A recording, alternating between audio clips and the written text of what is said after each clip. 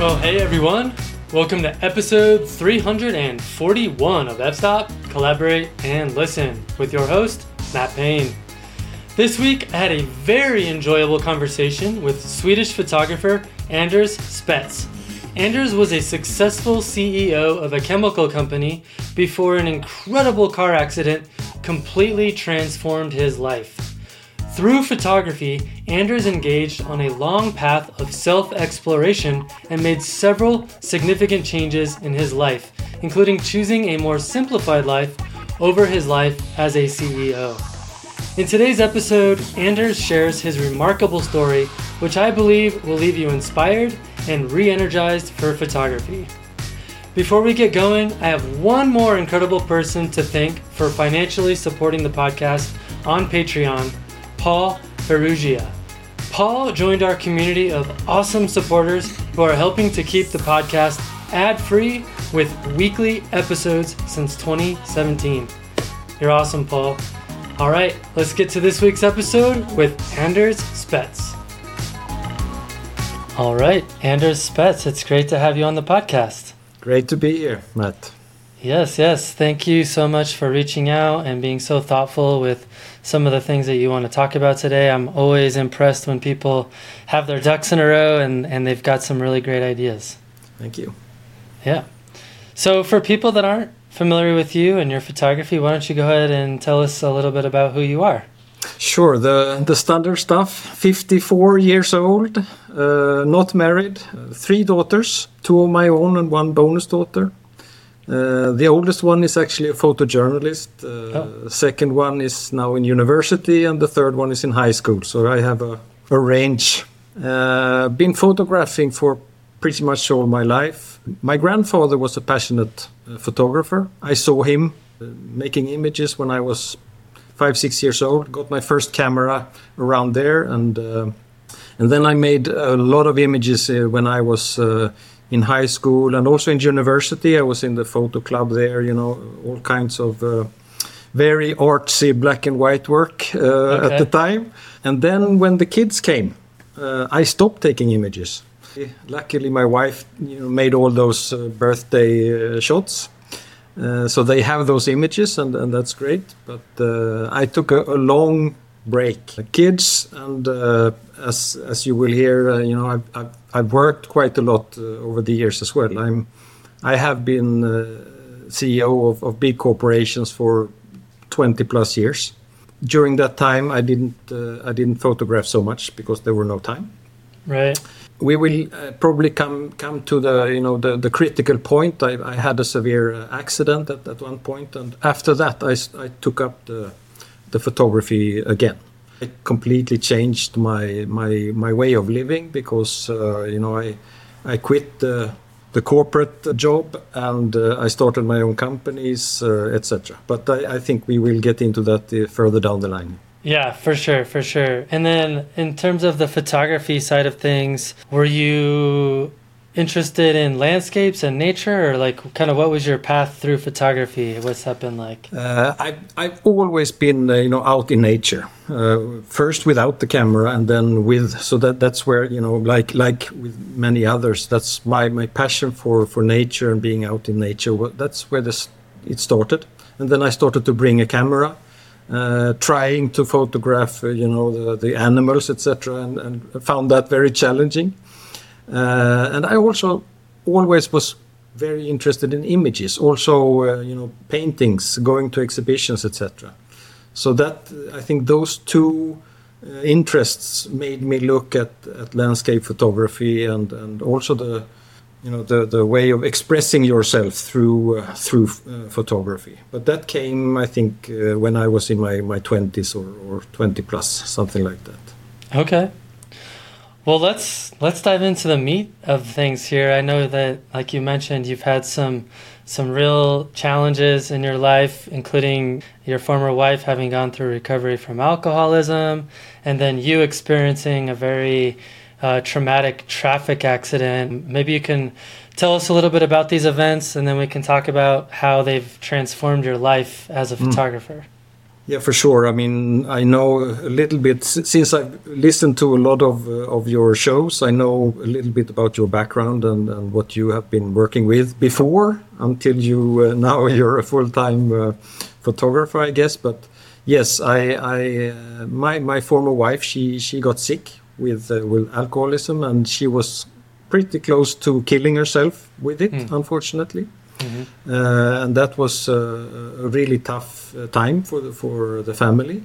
And then during those years, I needed some outlet, somewhere where I could be just by myself and helping myself to survive in that kind of situation. Sure. And then photography was a really good way because of going into yourself and really taking care of what is inside, but maybe not as actively, more in the background, doing something calm and soothing and making you feel well. Mm-hmm. And that is also kind of a good medicine, I think. Absolutely. Then in the middle of everything, I was on the height of my career. I was having a lot of success. I came from a meeting in Zurich in Switzerland, a super successful meeting.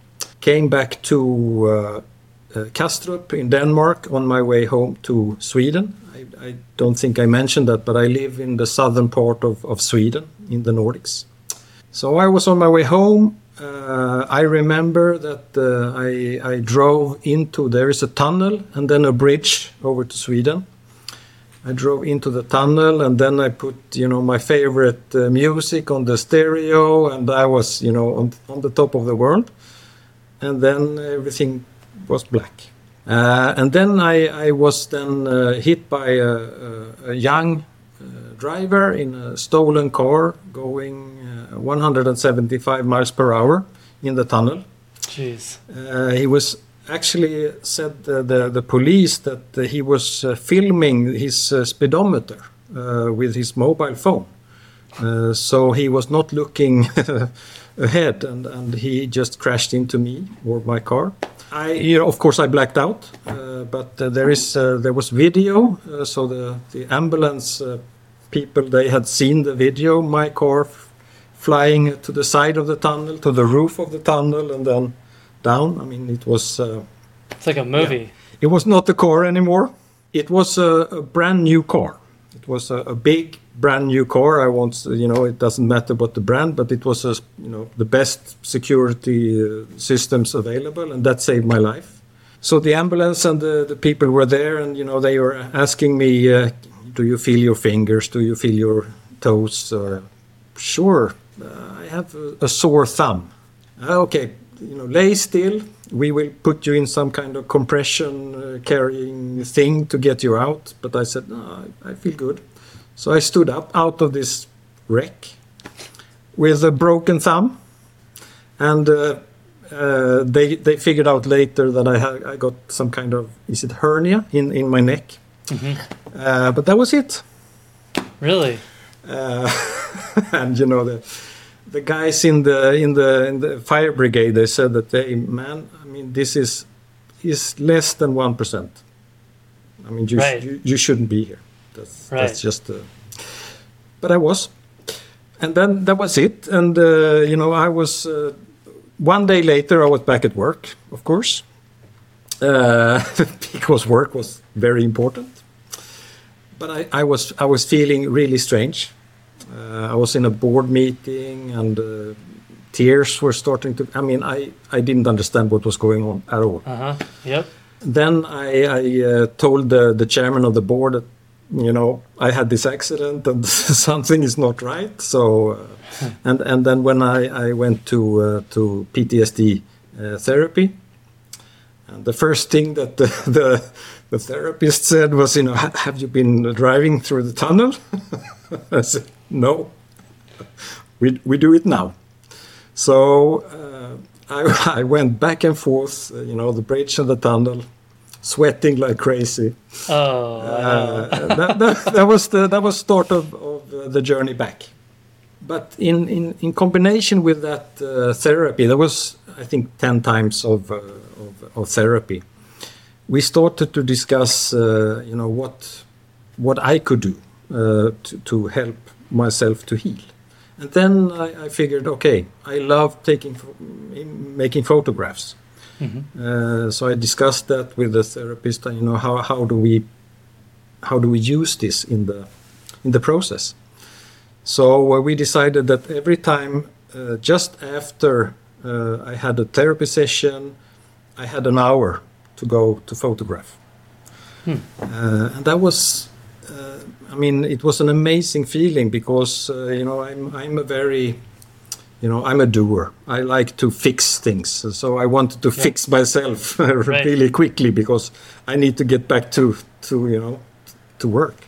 Right. But that hour of photography completely changed actually my view on myself, because I started to see myself through the images that I was making after these therapy sessions.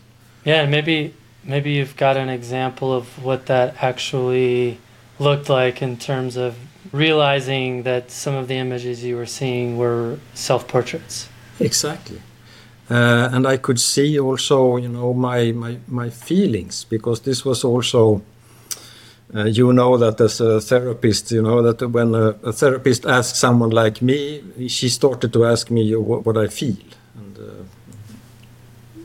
I don't know.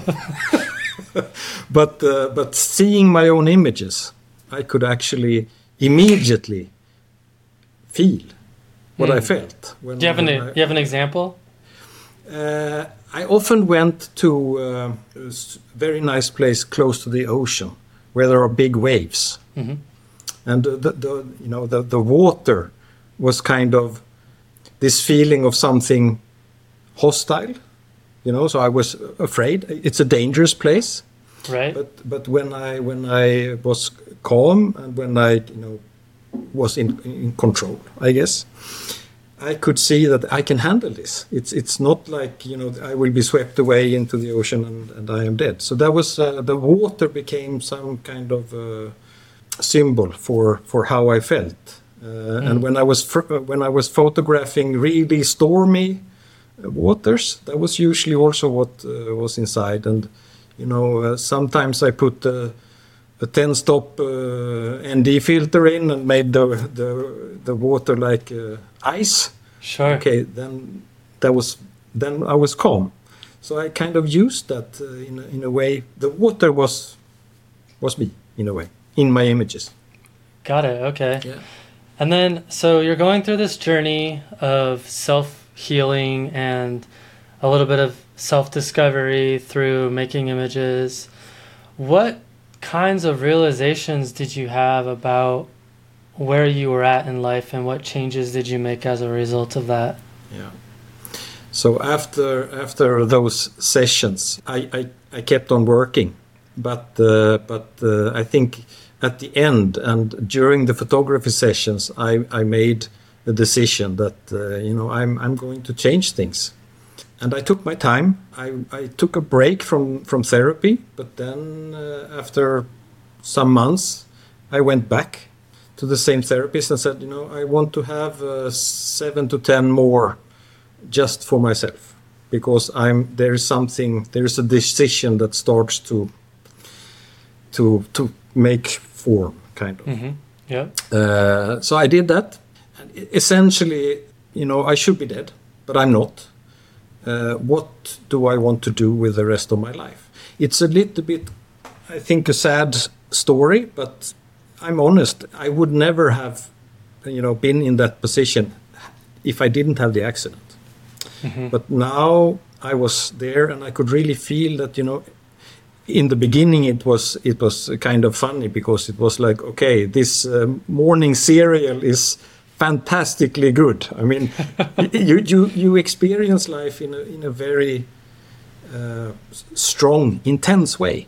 Yes. Because you thought you shouldn't have it, but now you have it, so you have to feel everything very intensely. That, of course, that fades away.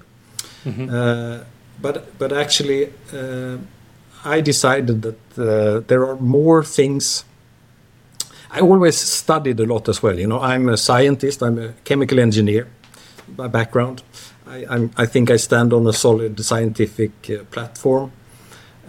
Looking at, those long-term investigations where you ask old people, what would you change in life if you could? Very few say that, I should work more and I spend less time with my kids. Right. And, that's not the way it is, but you don't hear it. You don't hear it until something or someone open your eyes and ears and your senses for this. I made a decision to make a career change, but it was not dramatic. I talked to the chairman of the board and I said, this. Of course, he knew about the accident, and he started crying because he said, "Anders, you're doing what we are all thinking about doing." So we decided, okay, there is a year now, and I make everything that I should in that year, and then after 1 year, I quit, and I start my own business instead.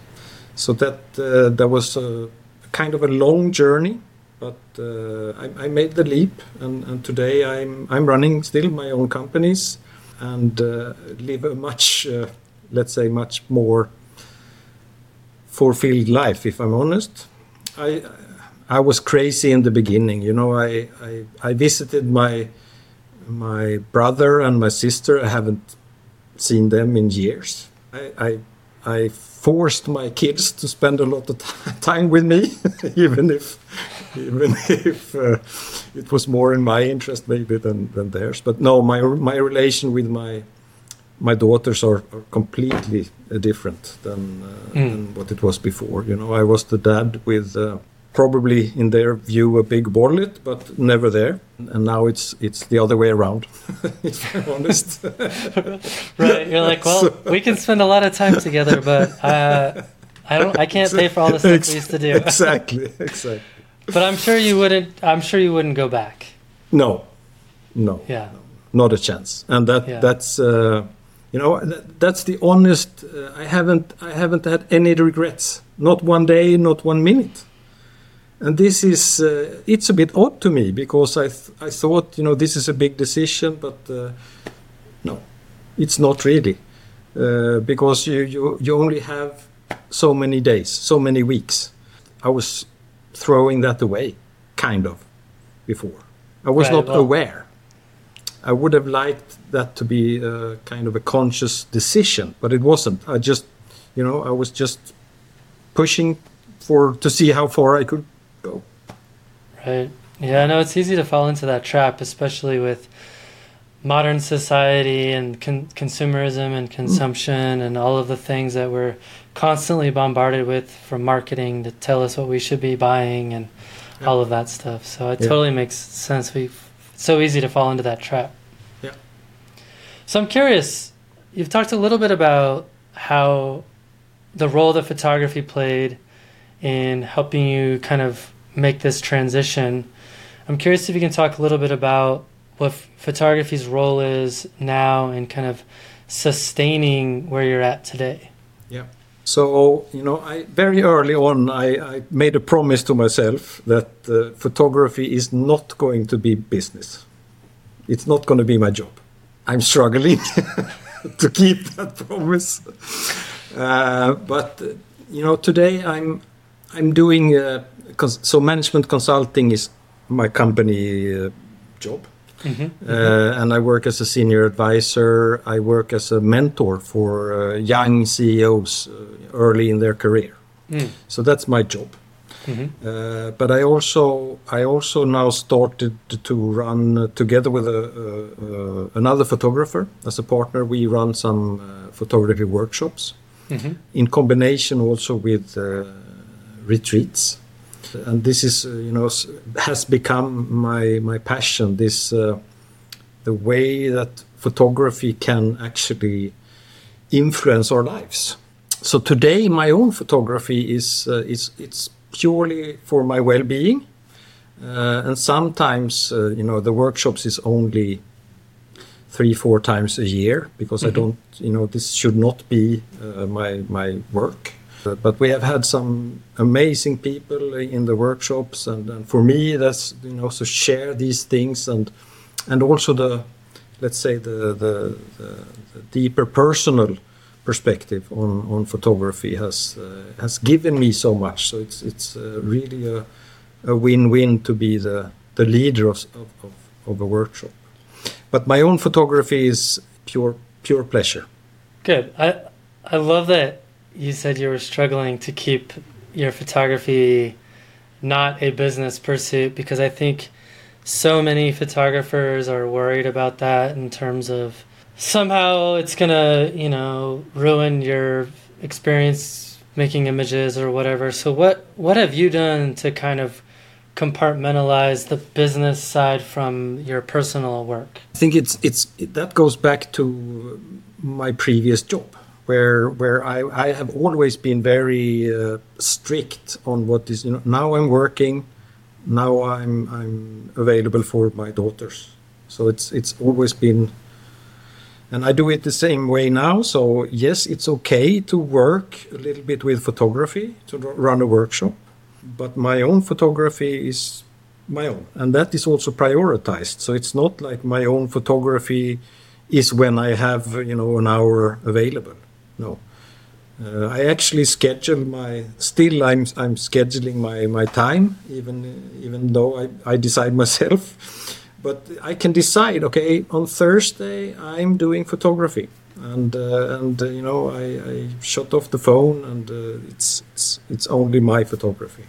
So I think that's it's a challenge, but I think that prioritization is important, because you're prioritizing yourself. Yeah. It's so easy to fall in the trap of keep on giving and giving and giving.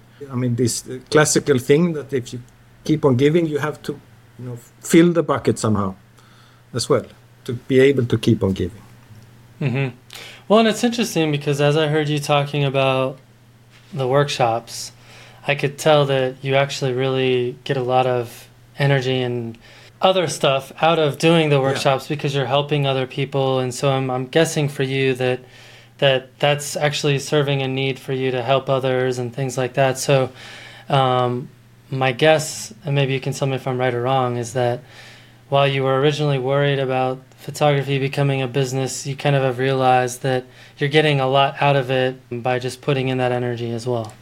Exactly. And then when we say photography, it's so many things. I mean, right. I'm a people-oriented person, and so are you. I mean, when we say photography, I mean, we meet a lot of great people, and you really, I mean, when you're on a cliff somewhere overlooking the ocean, and you are there, I mean, you have a true meeting also. Yes. Where you can share many other things than the f-stop and the whatever filters you're using. Right. I mean, it's a superb way of meeting people on a deeper level. Yeah, I mean, what I love about nature and landscape photography especially is it helps kind of cut through all the noise, and it brings everyone kind of down to earth, and then it distills everything down to the things that we find most important in our lives, and it makes it much easier to kind of just talk through what those things are, and you're having this shared experience, and the photography is just like the glue that holds that all together. Yeah. And it could be something else, but now we love photography, so that's our playing field, so to speak. Yep, exactly. I think that's also very true for me, that it's actually, for me in my photography, it's not at all really about the image. I'm really happy when, sometimes it happened, the feeling when you're opening the memory card and yes, there it is. I mean, that's an unbelievable feeling, but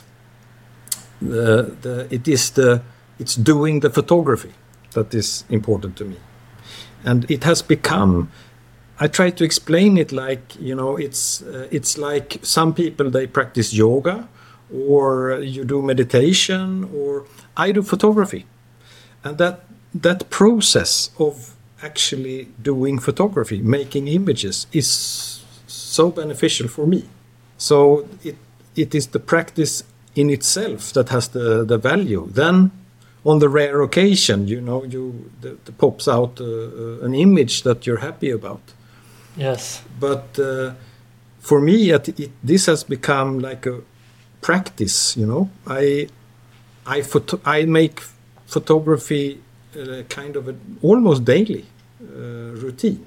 It's not like I take one image every day, but for sure a couple of days every week I have a slot, not a full day maybe, but I have a slot for photography to keep the practice going, because that is also part of my photography experience, is that I don't want the camera and the technical stuff to be in the way of my experience. Really important. And in order to achieve that, I have to do it often, because it needs to be second nature. It cannot be something where I need to think. Exactly. Yeah.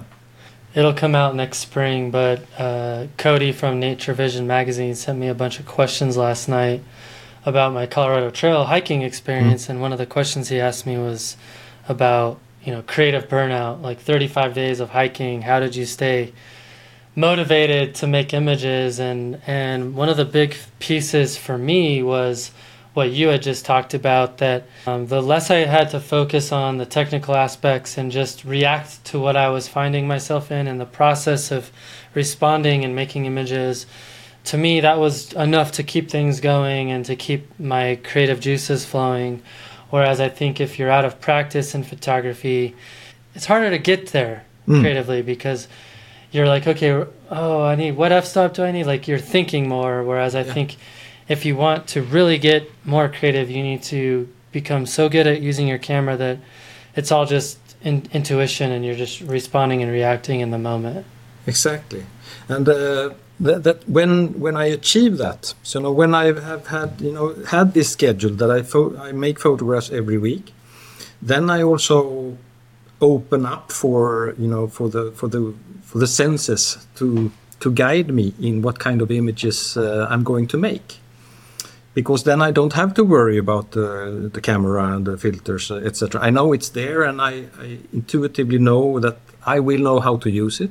So then when I have time, I try to follow my own method, kind of, and I build that on using my senses. I know that this is absolutely not my own ideas. Many have thought a lot before me. I'm trying to be present in the spot where I am, and that can be just by hiking around. It can also be to lay down on the ground, or can be taking off the hiking boots and put the feet into the water, or somehow getting in touch with the place. And then usually I close my eyes, because there is so much information, visual information, especially if you're a photographer. It's overwhelming. Yes. But if you close your eyes, you can get in touch with your other senses. So suddenly, when your eyes are closed, you start to hear things. You start to smell things. And that is very inspiring to me. And that's where the image idea comes from then. When I'm in a really good place. I also have the occasions where I'm stressed, and I decide back home that now I'm going to this mountain and I'm going to take this image and it's going to be yes, I have that also.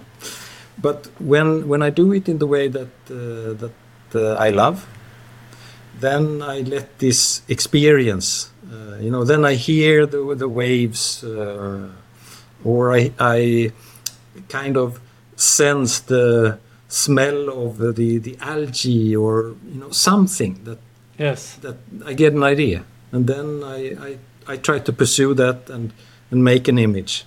Yes. When it works, those images, immediately as I see them, I'm back. It's right. Kind of strange. Like, oh man, that smell. Exactly. Yeah. So that's also how the brain works and how memories work. The more senses you have involved, the stronger the memory. So I try to play with that in my own favors.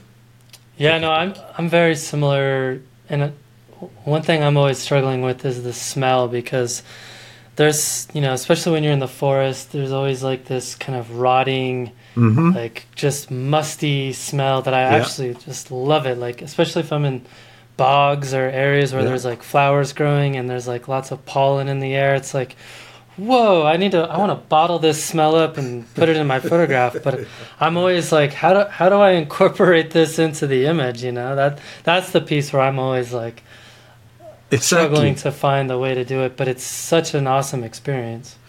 But it might not be necessary, Matt, to put it in the image, because then you start to think about others, right? Right. So when you make that image and when you see it, you also smell it, right? Right. So I think that it's a tall order to make that happen in someone else. But it's good enough that it happens in us, in you. Right. Yeah, and at the end of the day, who are you making the photograph for? Exactly. So that's the point. That's why I think that I'm trying hard not to focus so much on the image itself, but the process, and to be continuously working with my photography, because this is like my mental exercise. This is my well-being engine, kind of. And I'm willing to bet that the images that are created when you're focused more on the process and the sensory inputs, those are probably your favorite photos by far. Absolutely. Yeah. And the funny thing is that what I've seen also is that they are more interesting also to other people. But they see completely different things, or they experience completely different things. And that's correct. Fine. That's fine. Totally. Yeah, no, I think that is fascinating. But, one of the things that I really wanted to talk to you about, because you had mentioned it in our communication, is this idea of combining writing with your images. And I'd be curious kind of what your approach is to combining writing with your photographs. I think this is, for me, it was kind of the next step in the inspiration process, because first I get these emotions or this sensory input, and then I feel something, but then I try to turn those feelings into some kind of idea, some kind of concept, and that I found very difficult to visualize that in the image. But if I can combine the image with some words, I get a much stronger feeling an experience when I see the image together with the text. And of course, I realized that this is super strong for me, because it's my image and my words. But I get a lot of feedback. I have an Instagram account, and actually, I think I get as many comments on what I'm writing than I get on my images. So it's also we as people, we are kind of different in the way that some people take in a lot of information and feeling through the eyes or through the image, but others love the text. It moves something more in them, I think.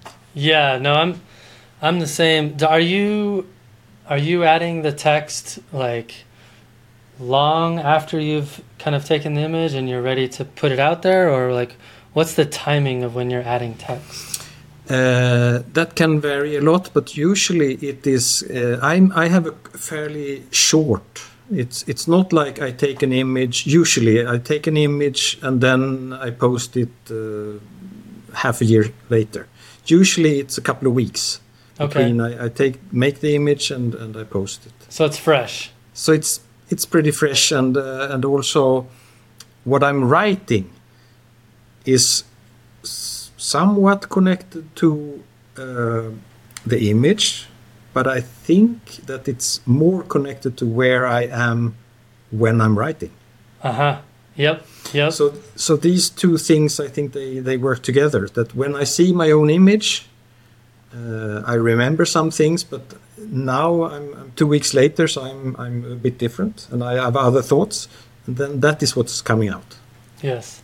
Yeah, I'm going to take some heat for this, but it always drives me crazy when people say that, oh, the image should speak for itself and it shouldn't have any words attached to it. And I just, personally, I think when I read what a photographer has to say about an image, it gives me so much more insight into them as a person. It gives me so much more insight into kind of what they were trying to convey through the photograph.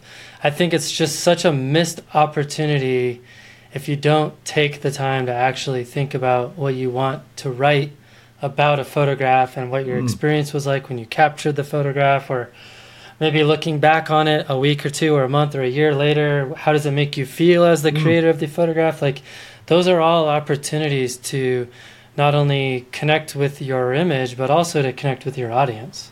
I'm with you all the way. I think it's also about trusting the viewer, right? Because I think they can handle that. You know, they see the image in their way, and if they want to, they take the written in, but they don't have to. Exactly. And why leave that to the viewer? It's trust them. Right. And it honestly drives me crazy when I see people post images with like no writing attached. It's just like, or like something really ridiculous, like here's a photo of a tree. It's like, come on, man. Yep. Give me a little bit more to go with here. Let's talk about your image. Like, what did you see here? What is this image about for you? Like, yeah. Or is it literally just a photo of a tree and that's all you feel about it? Because if that's it, I don't know if that's very impressive.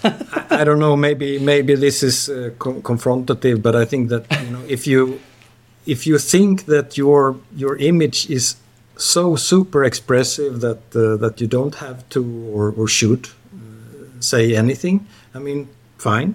But I think that I love the connection that I get with the viewer, and I respect the viewer. And I know that many appreciate the text, and if you don't want the text, you skip it. Yeah.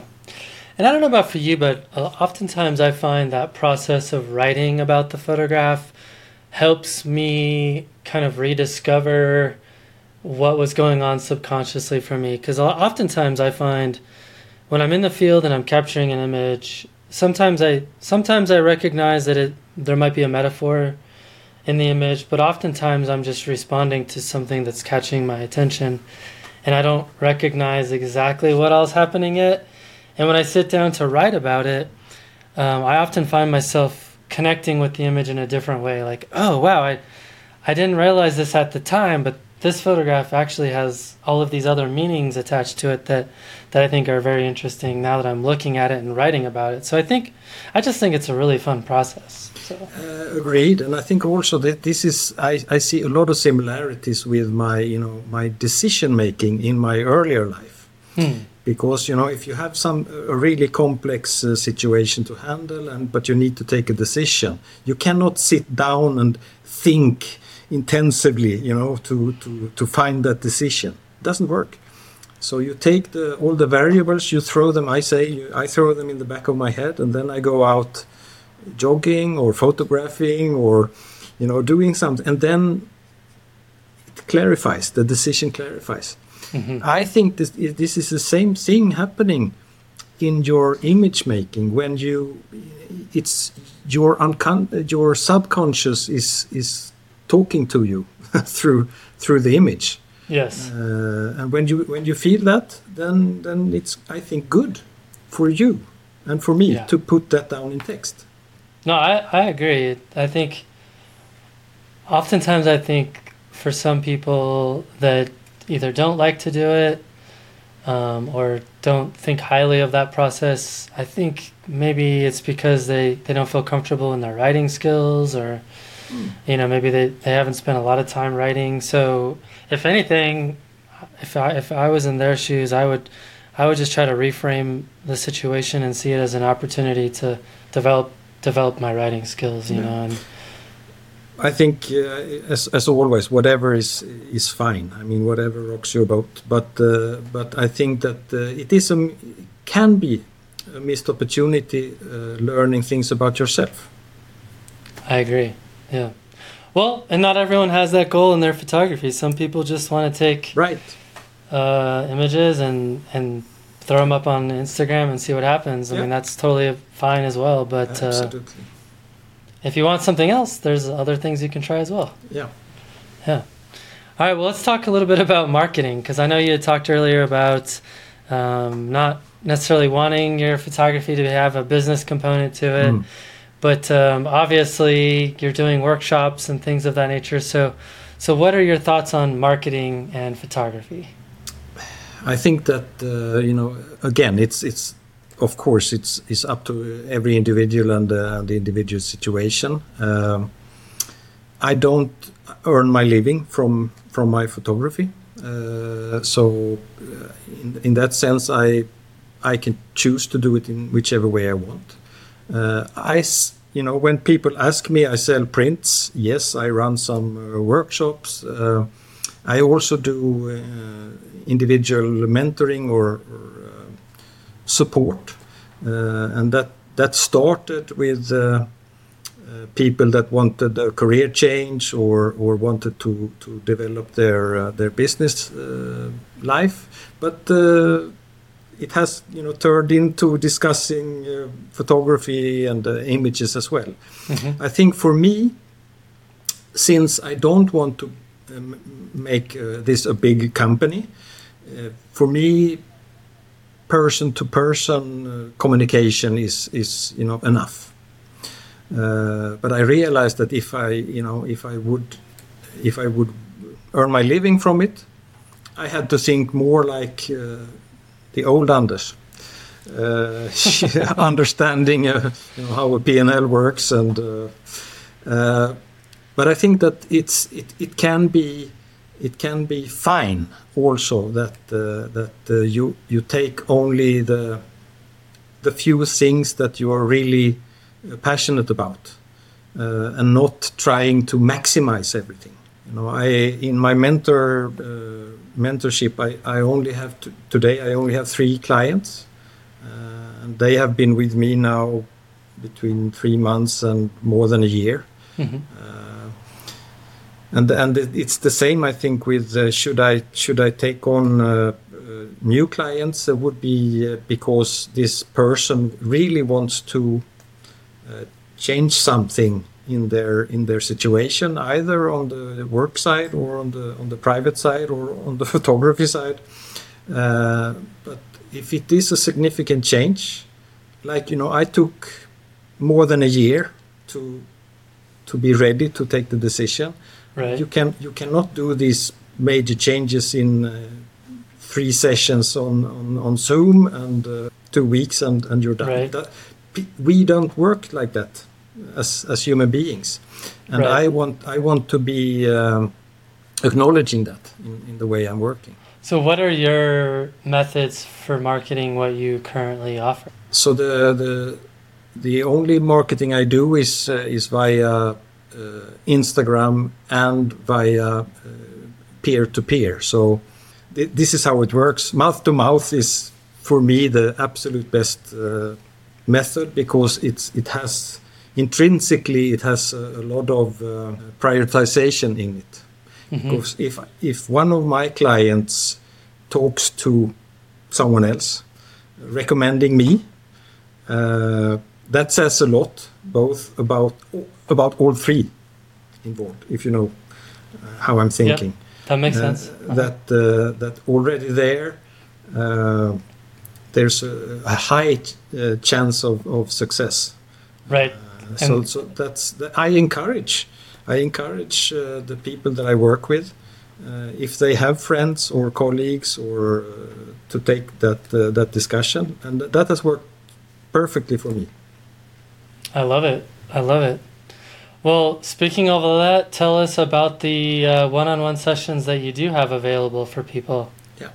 So I thought about that when I was coming on the show that, of course, I would love if there is someone that is, having this kind of situation that they want to make a significant change, but they might be, it's unclear how Right. that... Or they're stuck. Or they're stuck. I mean, that I would be happy to help, but it's a thing where you work together, and it's not a 2-week thing. Because I will invest, and the person also have to invest their time, but more their mental focus and my mental focus. But I am available. I could do what I do with my clients today. I could do with a few more. I'm easy to reach. I guess you will put my email address into the show notes, and it's easy. anders.spetz@hotmail.com. Yes. There you go. I'm that old, so I have a Hotmail address. That's so, funny. Yeah. At least it's not AOL. No. But, yeah, we could talk a lot about those early. I was in university when ICQ and. Oh yeah. Yeah, for sure. Yeah, Messenger, ICQ. Yeah. I remember all that with the little flower that had the. I remember those days. Oh yeah. Yeah. Yeah. That's fun. That's funny. All right. Well, last question for you. Who do you recommend for the podcast? Yes, I thought a lot about that. I think that very early in my process, I found Helene Schmitz. She's a Swedish photographer. I don't think that she would agree that I say that she's a landscape photographer, but she is.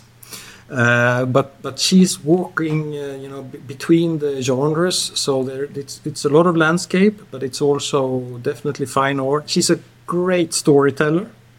I know that she's exhibiting in all kind of nice places. So she's a well-known name in Sweden, but I haven't seen so much on the international scene. So it would be absolutely great to hear her talk about, how her creative process and how she has become such an excellent storyteller. Because this is what we all photographers what we want, and she's superb in that respect. I love it. Well, Anders, I have one more topic that I want to talk to you about, which is all about flow states, but we're going to do it for our Patreon supporters. So if people are interested in hearing us talk about flow states, you can check that out at patreon.com/fstop and listen. But for now, we'll go ahead and sign off on the main episode here. So thank you so much for your time, and I love your journey. I think it's very inspiring, and I think a lot of people can get a lot out of really paying attention to what you've done to transform your life. Big thank you to you, Matt. I mean, I love your show, and I learn a lot from listening, and I get really inspired by all the people that you have had on. And I'm looking forward to the coming episodes as well. Maybe not this one. Right. Yeah, no one ever likes to hear their own voice. Trust me. Thanks a lot.